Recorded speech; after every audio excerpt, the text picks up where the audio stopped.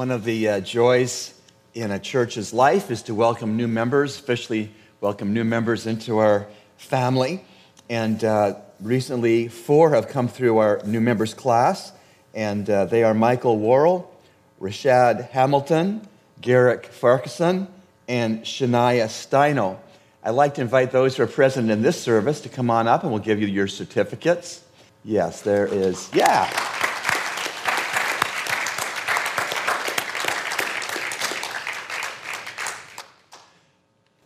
Welcome. We're glad to have you officially on board very much. And Shania, you're accepting for Shania? Very good, very good. Mom Sharon's going to take this. Welcome to Shania through her mother. Yes. This is what the certificate of commitment says, and it's a reminder to those of us who are already members of the incredible body of Christ. It says, Certificate of Commitment.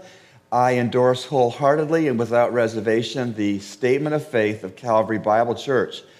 I affirm my commitment to Jesus Christ, and I promise to nurture my relationship with God through constant prayer, worship, fellowship, Bible study, and participation in the observance of the Lord's Supper.